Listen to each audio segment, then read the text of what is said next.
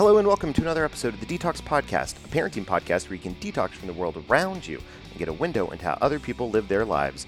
Come detox with Detox.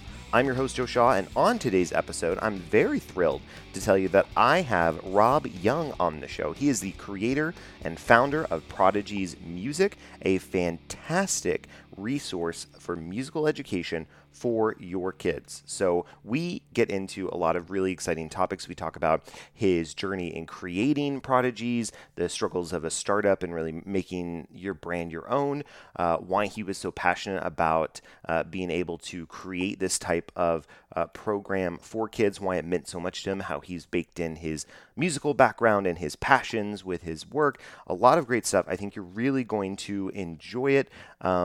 This was a real treat. My kids were probably the most excited for this episode.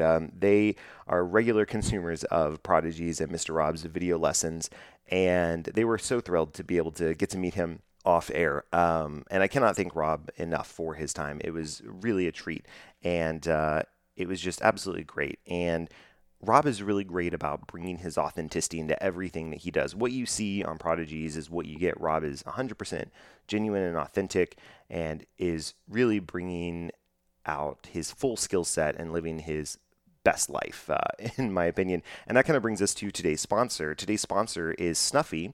Snuffy's a clothing brand about empowering you to show your weird unapologetically with bravery and confidence. 10% of profit goes to LGBTQ plus organizations led by trans people of color.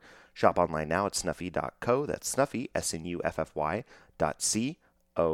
And the company is run by Nick Silvestri, who's a dear friend. He designed the Detox logos, both the new regular one and the Pride Month official. So if you like the logos, you like his work, go check it out and go support trans people of color by participating and purchasing from snuffy.co. So I'll be right back with my conversation with Rob after this.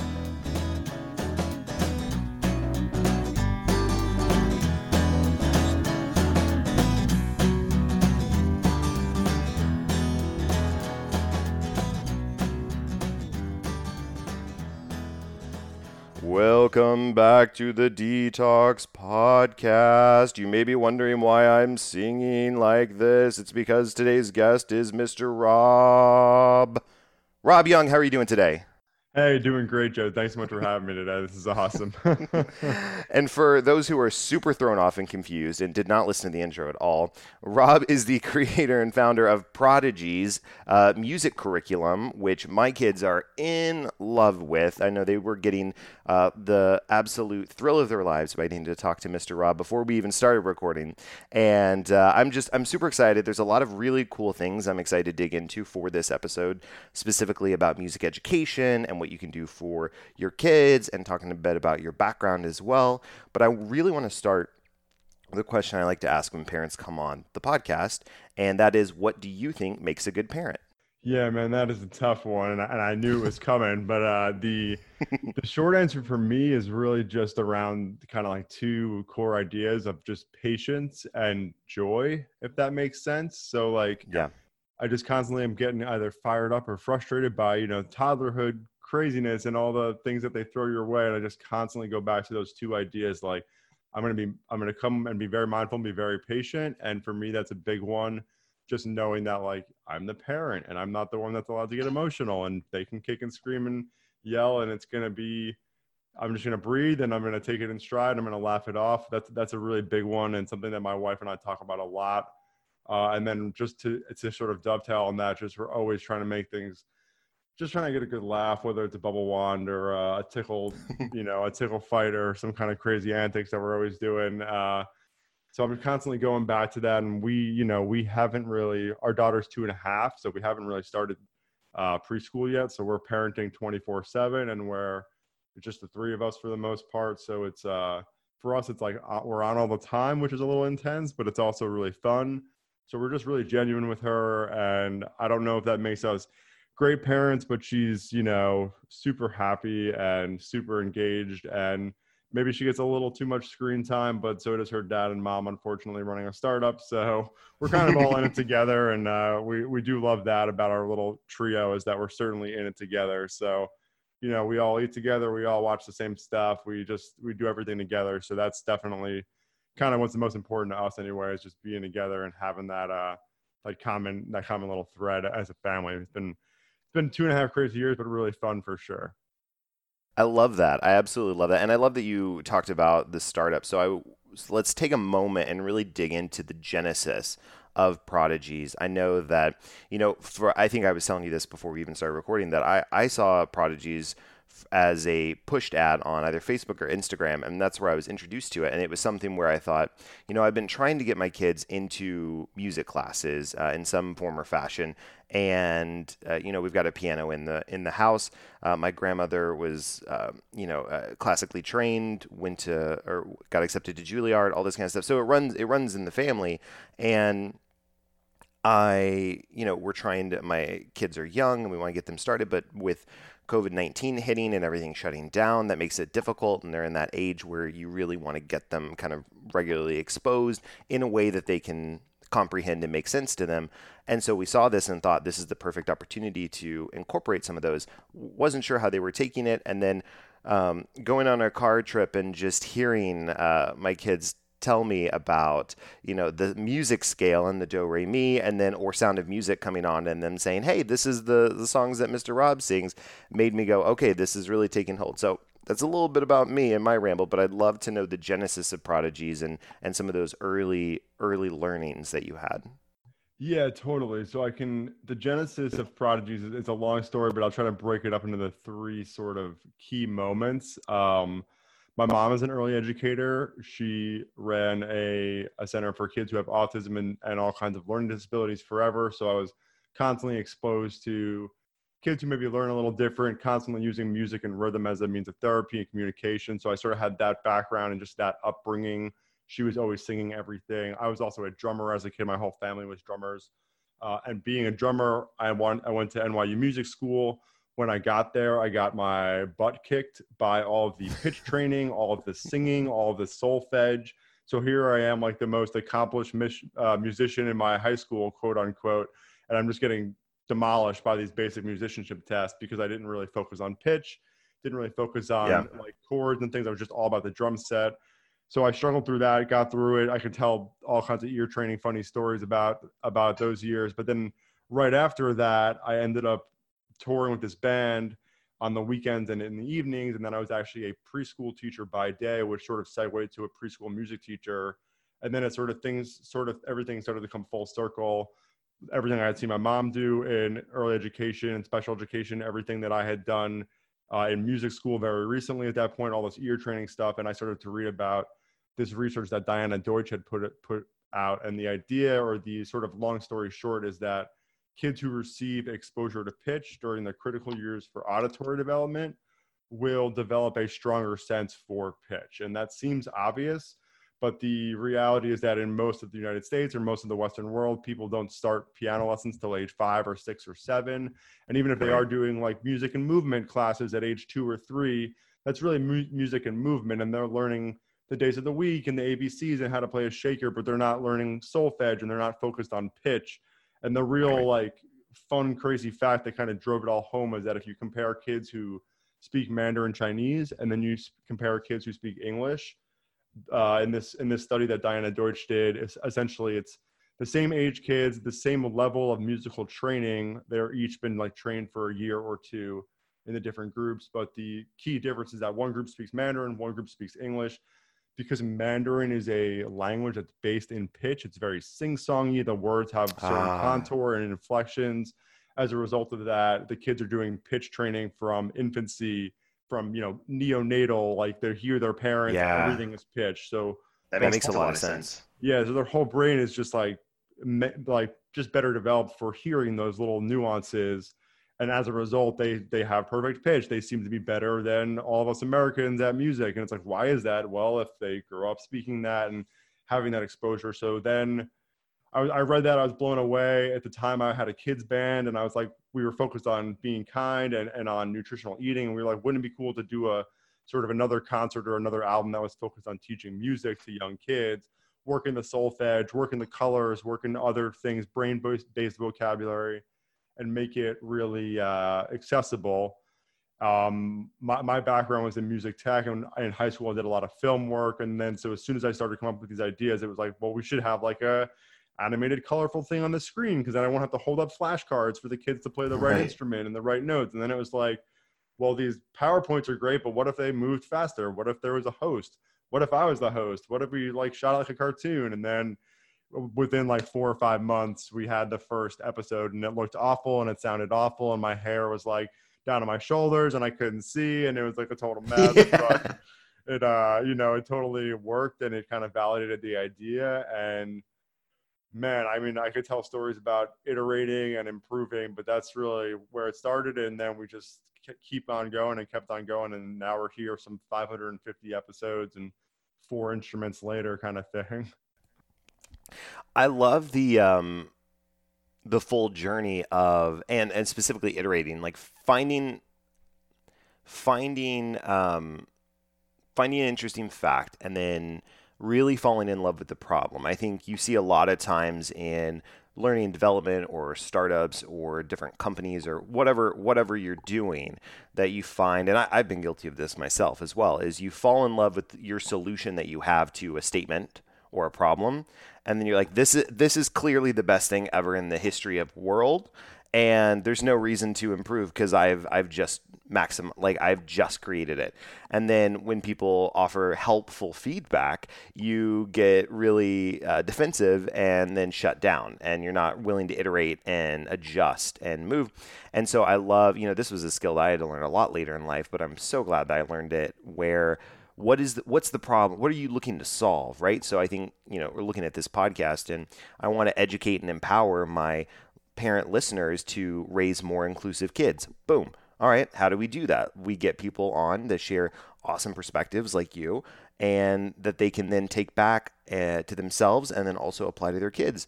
So with you, thinking about, the problem, or I guess maybe the question of why are kids who speak English versus kids who speak Mandarin, from a pitch perspective, so far off from each other. And then when you're able to break that down and go, oh, okay, so this is the reason that they're having a difference in pitch. How do we solve for that? Well, here's a way, knowing that this is the most informative years from a pitch perspective, let's see what makes the most sense to drive those learnings home at that perspective, since we're not all learning Mandarin from before birth, And I love that. Yeah, and it totally informs everything we do as far as the decisions we make creatively. And it certainly, and like you were saying, we are sort of married to certain ideas, then we get criticism or we get feedback. And, like you were sort of saying, there's a time and a place where that's kind of hurtful, but there's also this opportunity to learn from it. And we've really leaned on our music teachers, who are some vocal people, let me tell you, about how the curriculum should be, and they have some really great ideas, and they certainly are what has propelled us forward. So here we had this fun idea, let's make something that's like Blue's Clues meets Guitar Hero, but it's all based on pitch training for young kids. But then all the music teachers, to their credit, were the ones who were like, you should do it with this, and you should do these songs because they're based on this pedagogy, and you should do this collection of songs because it's like those other ones, but slightly different, and all these ideas, or you should do this instrument in this key because that's what I teach every year. And, so we've just really listened to our audience, and that's good. And just followed their lead. I heard one of the podcasts I love to listen to is, and they don't need a plug from me, but How I Built This with Guy Raz. It's fantastic. And I have no doubt that one day you'll be on there as well. But I heard I believe it was the founders of Instagram, who were talking about the different iterations of Instagram. And they said, people can get lost in asking people why they're not participating in a product or a program or whatever it is. And they said, what we decided was we cut those people out, and we asked the people who did use the product why they used it, what they liked about it, and how they think it could be better. And then we built upon that those empathy interviews, and we continued to build on that. And then the people who weren't using it started coming because it had a tide effect, right? So like as it's rising, it's bringing other people in. And so I love that you're talking about listening to the music teachers and the people who are actively using the product and are invested in the product doing well, because then they're able to get greater learning out of it. They're able to have better conversations, better lessons with the students. All of this, I mean, goes, I'm learning stuff that I didn't know, right? And my 3-year-old is teaching me, I'm learning stuff too. Yeah. I'm like, man, I got to review these songs in fixed do because I mean, this is getting into the weeds, but we do fixed do, so all the notes are always the same solfege. A lot of what we're taught is movable do, so I had to like relearn a whole ton of this stuff, and it's just easier for young kids to do fixed do. We don't have to get into the weeds on that, but it's like, but totally, I'm always relearning stuff. It's so funny. I'm like, oh, I have to practice this. Mary had a little lamb in a different key, like not that song. That's an easy one, but you get the idea that it's like, it's kind of silly, but then you're like, all right, well, I got to really nail this performance. So here we go. Right. Yeah. I'd love to know from your perspective, what were some of the early, I would say, growing pains that you had with Prodigies? What were some of the things that you tried and maybe didn't take as well? And then what were some of the unique learnings that you got out of just continuing to iterate your product? Yeah, I mean, we could go on for in both directions for a long time, but the Sure. some of the earlier problems we faced were, I mean, the most obvious one, or the one that I would warn most entrepreneurs or most small businesses about, is trying to develop new products or trying to develop new. For us, it was more like series, more instruments, more series, more and products as well. We went into selling other instruments. We went into selling other types of memberships. You can get a 1 year, 3 year. We had features. We didn't have features. This is a little cheaper. Right. Do you want this upgrade? Like, and we had all these things, and it was just really confusing. It was decision fatigue, and like we had, we proved a couple of these products to ourselves and to the few hundred people that had bought them, but we had yet to have the one that like really took off. So we just started taking all these things we had put into different places, like, okay, well, if you get this membership, you get these features, and then no, let's just bring it over here into this membership. We just basically consolidated everything into one of two options. You're either, a monthly subscriber as a family, and it's easy, pause and go whenever you want, and it's not that expensive, or you're looking to invest for years because you're a music studio or you're a school. And once we made that distinction, like, so many things changed for us. Just the amount of overwhelm for us, for our users. We're no longer are we making new product pages and testing them all the time. We're just making our core offer better. Word of mouth, people are spreading the word. That's a big one for us, as far as things we did that really fundamentally changed the business or changed our sort of trajectory. Was just simplifying and getting really clear about what we offered. And then we sort of over deliver in that, like, it's only $13 a month and you get all the videos. We could have split it up into different memberships, but then you're like nickel and diming families and teachers, and I don't want to do that. Like, that's not the goal Right. here. And then there's some people who want this kind of content, some people who want this kind. In this little environment we have, they all support each other, as opposed to it being like, why are they developing this one and not the other one? So that's been nice. And then the other thing that we had that was sort of that we've learned over time is to batch things, and to really get the hang of mass producing content. So it's, back in the day I would, and I still make most of the episodes from start to finish by myself. These days I do have a team. I have a buddy who does music, who does animation, who does sheet music work and research for us, and people who do like web and artwork and stuff now. But a lot of the episodes I will still do from start to finish. But the real trick, it took years, maybe like 300 episodes, to really lock down. These are the exact things that make a Prodigies episode. This is like what the intro looks and sounds like. This is what the camera should, or animation should do. All those little things. And once I was able to stop freaking out about what's coming tomorrow, what are we doing tomorrow, and like sit down and like really look at what we built and like, why is this working? What's the formula? And it honestly started when we started hiring people, because they're like, cool, how do I do this? And I'm like, oh, just like this. And then they don't do it right. And you're like, why didn't you do it right? And they're like, well, you didn't really tell me what to do. You just told me to watch this video. Like, I watched it, but I'm like, well, you didn't see the sweet transition I animated at minute 7.5. They're like, no, so it's stuff like that. So just getting really clear about those steps. So now we have like a nice list of, when we're shooting a video, or, how many videos have and I shoot most of them by myself or with one other buddy. And it's like, how many times have we made the same mistake? Well, now we have a checklist for that. Like, stuff, basics. So like the moral of the story for us is always back to basics. Keep it simple, stupid. Like, we just constantly are telling each other that, because for us, it's so easy to get lost in it. Like, let's make a funny episode that like offshoots this series and combines this. And it's like, it's way too confusing. Like, for the people who live it 24/7, maybe it's funny, maybe it makes sense. But if somebody like is just coming in and can't understand why we did this random episode, maybe it's not worth doing it. So that's kind of where we're at now. We've gone through a lot of iterations where we're scattered to the wind and trying to do too many things. And now we're definitely a little bit more focused. And we're just trying to bring more quality to every product launch, every video we put out, as opposed to trying to do more and more.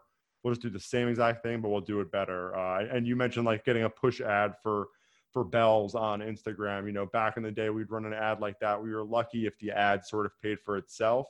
And now it's like that ad could pay for itself like 8 times over. Granted, there's like margins in the bells and stuff. It's like, so it's not like the bells are, a huge cash cow. A lot of the times they're more stressful to deal with than anything, because they're big and they're bulky and they're shipping and all. But either way, you get the idea that we're doing the same thing over and over and over, making it better and better and better. And as a young entrepreneur, I thought that the move was go wide and go crazy and like throw everything on the wall and see what sticks. And we really learned to like, you just need one funnel or one system that's good. And that's better than having a bunch of things that kind of suck. So that's the one thing that I almost always tell everybody is, get that one core product and you'll see a huge difference. And if you don't know what that core offer is, like, figure it out, build it. And there's obviously ways to get there, but that's definitely something we go back to all the time. Now, you mentioned the bells, and I don't know if I was clear enough on them earlier, but for those who are listening who may be very confused when we're talking about bells, can you go into some detail about what the bells mean to Prodigies? Yeah, so we're talking about these episodes. Imagine a Blue's Clues green screen animated host, sort of Nick Jr.-esque, meets Guitar Hero. Hey, everybody, we're going to sing in a hand sign with Twinkle, Twinkle, Little Star. This song has 6 notes. And then we use the bells because they're a great visual. They're also so imagine like we call them desk bells, but imagine like an actual desk bell that you would see at a hotel. Ring, ring, ring, concierge, somebody comes down. It's that kind of bell. They're just a little bit more colorful and they're easy to identify because of the colors and because they're individualized. You can give a kid just 2 notes or just 3 notes or even just 1 note. Here's Aloha A, and it's just a song about 1 note. And now this child isn't smashing. I mean, my daughter, who's like the daughter of Mr. Rob, is like the most guilty child of smashing every key on the keyboard. And I'm just like, how many blog posts have I written about that? I'm like, don't let your kid do this. And she's back here smashing away. It's like, okay, here are your desk bells. Here's your 2 notes. And here's Brahms' Lullaby in C. And here's C and G. And you can go nuts because whatever you play is going to be like spot on, more or less. So that's why the bells are great, and they're also a great visual for a kid's show. They're big. So when you see me playing a piano, you kind of need the top down view, or the guitarlele or the ukulele. It's hard to see what's going on, really. The bells, it's very clear. He just hit the red one. He just hit the yellow one, and the kids can mimic it very easily. Yeah. So yeah, that's something that we sell alongside they're from Rhythm Band Instruments. It's the Chroma Notes desk bells. You can search CNDB. Sometimes it's CNDB-D or CNDBD, but that's just on Amazon. You can find them. We offer them. We're doing a pre-sale, but they're Chroma Notes desk bells. They're awesome. They're durable. They sound great, and that's what we recommend for anybody getting started with infants or toddlers or anybody doing our general music curriculum. And xylophones and glockenspiels and pianos, all of that work really well, but you don't have that ability to isolate the notes. So for infants and toddlers, it is kind of nice to have like, here's the yellow bell and we're playing Ola E, and you get that kind of focus. Yeah.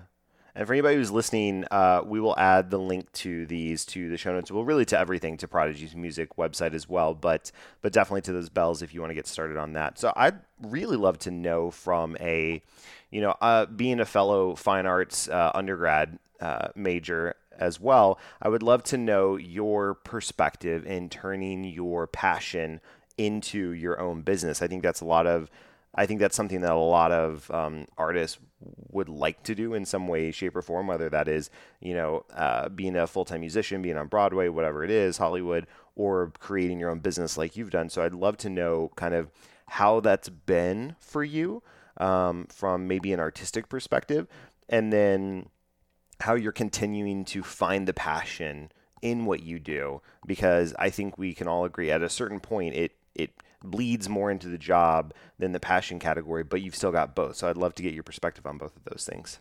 Yeah, and you're asking at a really interesting time too, which I can kind of get into. I've heard from my best friends and my cousins and everybody that I play music with that like the people that say, "Oh, I would never want to do music as a job. It's playing the drum set at night is my favorite way to escape."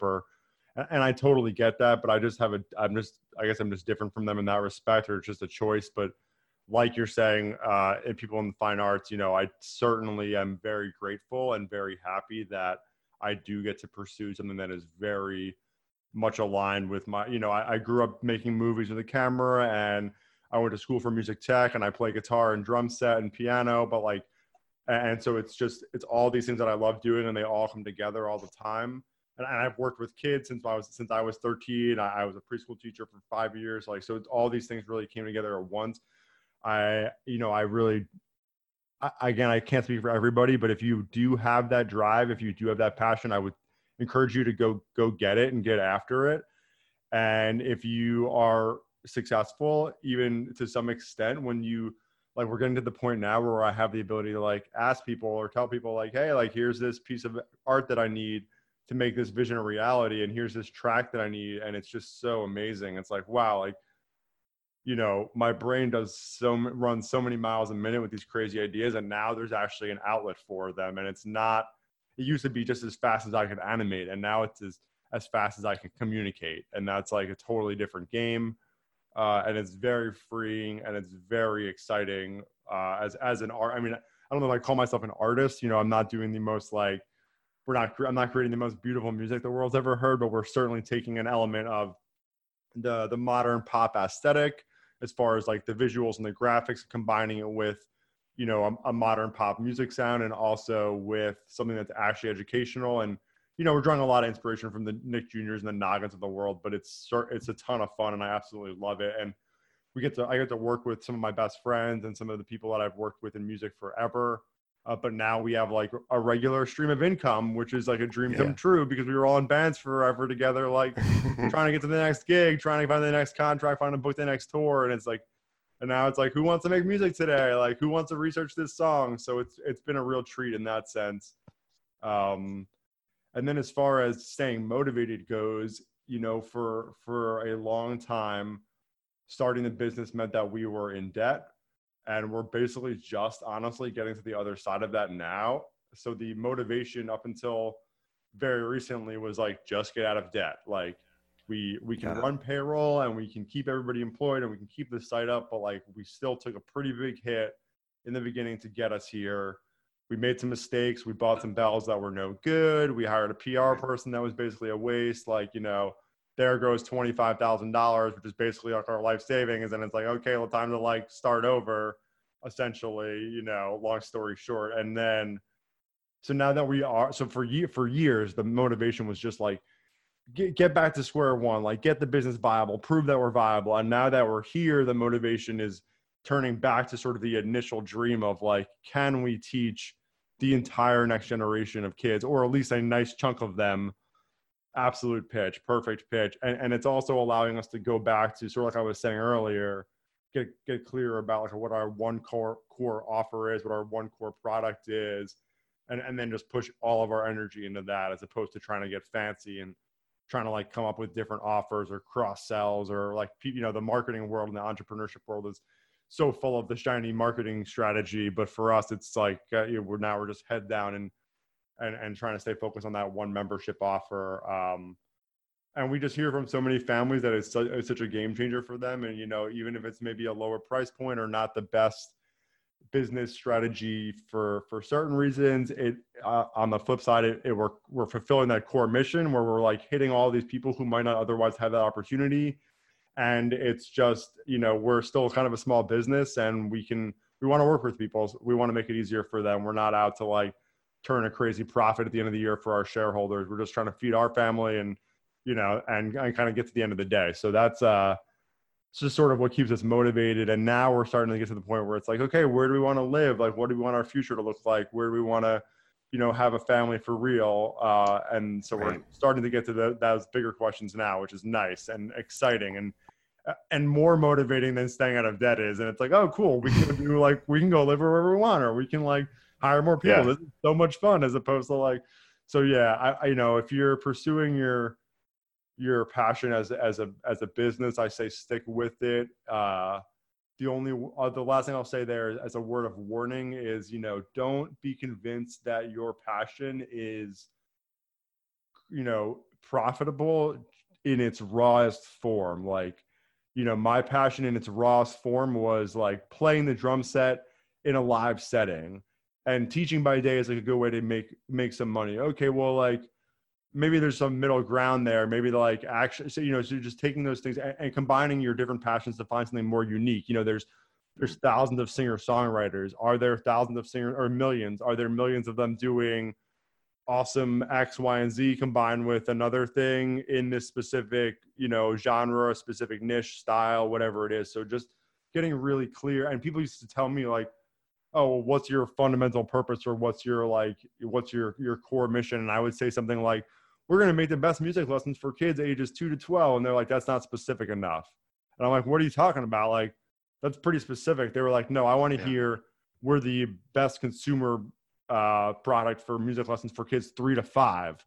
Like, people that whole like niche down. So I would just encourage everyone to do that as much as you can. And having a lot of artist friends, and I've seen them struggle with like, oh, here's my new hit single. And it's like, that's a great song, but like, unless you're either going to produce it or come up with a clever video, or, do something to kind of, there's just so much out there. So you just really don't settle for like your first iteration. Try it again.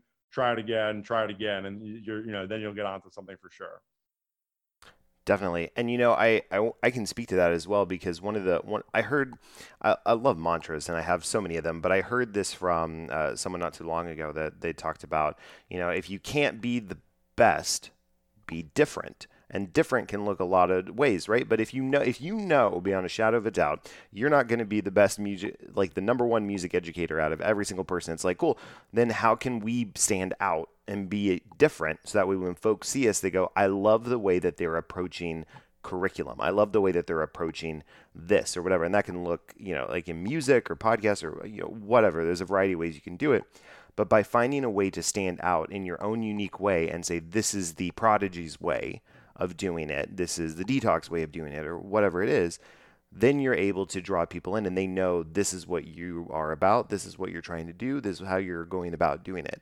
And I want to go back to what you had said about not being sure you call yourself an artist. I would argue that point and say you can absolutely say that, because of the fact that art is about inspiring creativity in others, and in my opinion, leaving the world a little bit better than you found it. And you're doing that on a daily basis by inspiring the next generation of kids who are going to go and do amazing things because they have this fundamental belief and core lessons instilled in them. So to me, that is the complete definition of what an artist is. And so, I'm here to just say, definitely take pride in that, because I think it is of value and merit and incredible, absolutely incredible. Hey, thanks. I appreciate that. Yeah, I always feel like artist is like, the Van Gogh or the virtuoso guitarist. So I seriously appreciate that. Sometimes I don't even call myself a musician. I'm like, I haven't gigged in a year. People are like, you gigged for like 10 years. Like, but yeah, that's so it goes. Yeah, no, I totally know. I like I had mentioned before, my undergrad's in theater, and so for a long time I thought, if I'm not actively acting and performing or writing plays or directing or whatever it is, then I cannot call myself an artist. I am misusing my theater degree, that kind of stuff. And then getting into podcasting and recognizing skills that I picked up in theater, I'm applying in different ways that are new and exciting, and then finding ways it's like, okay, well, how is podcasting actually helping me in other areas of my work and my life for communicating with folks and talking and all this other stuff. So yeah, so to your point, I totally agree with the kind of almost imposter syndrome type of perspective with regards to am I truly an artist? I don't know. I'm kind of doing a corporate thing with my skills and talent. That feels a little, am I selling out? I don't know what that entails, kind of a thing. Yeah, and I find that kind of helps me stay motivated too. Like even as a musician for a long time, I never really called myself a musician. I was like, oh yeah, I'm gigging, or I'm like, yeah, I'm a drummer in this band or whatever. More as like a means of staying, like something to still aspire to. When I'm thinking about drummers and I think musician, I think of the like, the best out there, the Steve Gadds and the Carter Bufords and the Buddy Riches, So when I'm 50 and I call myself a musician, I want it to mean that I'm in that category, I guess. And obviously that's a little different than the imposter syndrome. And I certainly feel that in all the other areas of my business, 1,000%. But I do love holding those things a little out of my own reach to kind of like keep myself running a bit. Like, oh yeah, I got you. I'm not really an entrepreneur yet. Like, once we hit like this number, then I'll be an entrepreneur. Like, Sure. it's just it's interesting kind of, and it keeps our Slack channels, light and fun at least. No one like takes that. themselves too seriously anyway. I love that. I know that we're going to be getting ready to gear up for the final segment here in just a minute, but one last question I want to pose to you is if there's somebody out there who's listening who wants to get their kids involved with music or wants to lay a good foundation for them, aside from getting subscribing to Prodigies, what is some good tips and lessons and learnings that they could incorporate right away?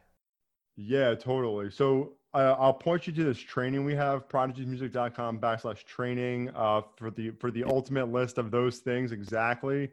It's just like a free webinar that my wife and I did. It's really well done, really worth watching. But some of the things on there off the top of my head that you definitely want to focus on, and you can look these up and kind of go deeper on them. I'll kind of run through them a little bit. One, we talked about that idea of meaningful play with pitch. That's just the idea of giving the musical notes, the individual musical notes, their own time to shine, singing with the hand signs, do, re, mi, fa, sol, la, ti, do. Learn those Kerwin hand signs, the solfege hand signs. You can check them out on Pinterest or on our website, or, if you just search that, you'll find it.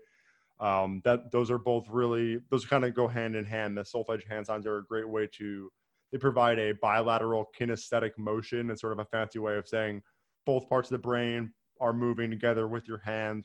Just makes the notes more memorable. So I would certainly make sure that you're teaching your kids that. Look up some YouTube videos about that. Print out a poster, work with that. That's sort of one school of thought. There's something called high information music, which if you check out the YouTube channel or the app Neural, I think the YouTube channel is Rick Beato, and the app is Neural, Nuryl. The idea of high information music, it's kind of what you think about like with classical music or jazz for babies, like play them really complicated music. But this isn't just like Mozart or Beethoven. It's like Stravinsky and Charlie Parker, things that are a little bit more modern, a little bit more distant. I gotcha.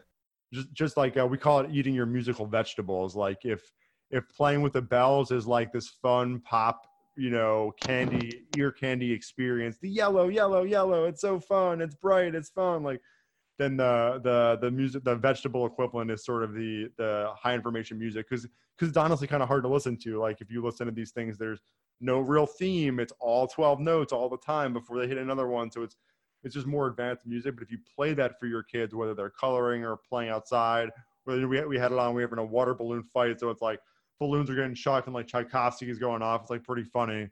But that's really good for developing their overarching musical palette. If you can eat like kale without washing it, you can certainly eat like M&Ms. Like the tolerance for what's health. It's just that kind of metaphor. But you get the idea. So that high information music is definitely a good one to check out. There's the solfege hand signs, the call and response rhythms. That's a really fun one. That's just really easy stuff you can do. Tapping and clapping.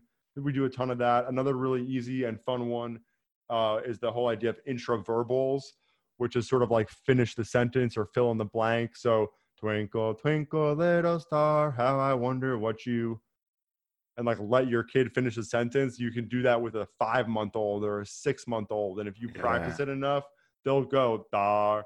Like, they'll like get that little bit of pitch and that little bit of vocab. Like maybe you don't think that your 4 or 5-month-old is really singing or speaking yet, but they will do that stuff. And our daughter did that like crazy as an infant, and now she sings all kinds of stuff. So those intraverbals are really, really useful just for building rhyme schemes. And obviously you have to sing the song a bunch of times, but once you've sang it, they can kind of fill in the blank. Pick a song, do it for 2 or 3 weeks. By the end of the 2 or 3 weeks or a month or so, especially around that, if you have a babbling toddler or a babbling infant, they will start to get it. It's really fun. So those are some of sort of the high level tips. The other thing that we do is a ton of guided composition. We do a lot of work with those individual notes, like I was saying. And the last big ear training tip that I love to leave people with, but it is a little more complicated, is, in music, if we're talking about within a given scale, so we can just talk about the C major belts, it's the easiest way. But within music, there are these 7 or 8 notes. They repeat in a pattern. Within there are these 3 main chords, the 1 chord, the 4 chord, and the 5 chord. In the key of C major, it's C major, G major, and F major. That's your 1, 5, and 4, respectively. Exposing kids to these chords is a really big part of ear training. So this is a little bit more advanced, but you kind of want to spend the first 3 months of their musical experiences or their lessons focusing on just the C major chord. Play them that chord, those 3 notes. It could be on a piano or the bells or on the xylophone or whatever, and then play some other sound, like drop something or your keys, or like make the sound of a dog, something abrasive kind of, and see if they can pick out, was that the chord or was that this other abrasive sound, lightning or keys or whatever. And then 3 months later, obviously, if you do that enough, they're going to figure out what's the C chord and what the lightning or whatever sound is. That's pretty easy. Add the G major chord, you do that same idea for that. Now for months 3 to 6, you have that other chord, and then at month 6 you add the 3rd chord, the F major chord, so that by the end of 9 months you've sort of slowly introduced these 3 core chords. That is sort of a little bit more advanced. That's what we are doing inside of Prodigies, like inside of all the lessons. They're all building in that direction. But if you are looking for the way to do it yourself, that is essentially a very large look, or sort of a zoomed out look at how the ear training really works, how it works especially well in young kids. Teaching them that 1, 5, and 4 chord is really, a powerful fundamental or a powerful foundation for music in a big way. I absolutely love that. Well, Rob, thank you so much for coming on the show. I really appreciate it. And I am excited now. We're going to segue into my favorite segment of the week. It's the dad joke of the week. It's a segment where I hurl dad jokes at my usual unsuspecting guests in an attempt to get them to laugh while the audience groans. But I don't have the audience. I just have my guests, so it works out. But Rob, I know that you've listened to some, so you should be a little prepared. So I'll ask you, do you have any dad jokes you would like to offer up today? You know what? I don't have a good one on hand. I'm woefully underprepared for this. I wish I did, man. I don't off the top of my head, and I feel terrible. But if you've got one and you want some reactions, I'm good for a joke critic or a laugh. But yeah. I'll try to circle back with you on a dad joke, but I apologize.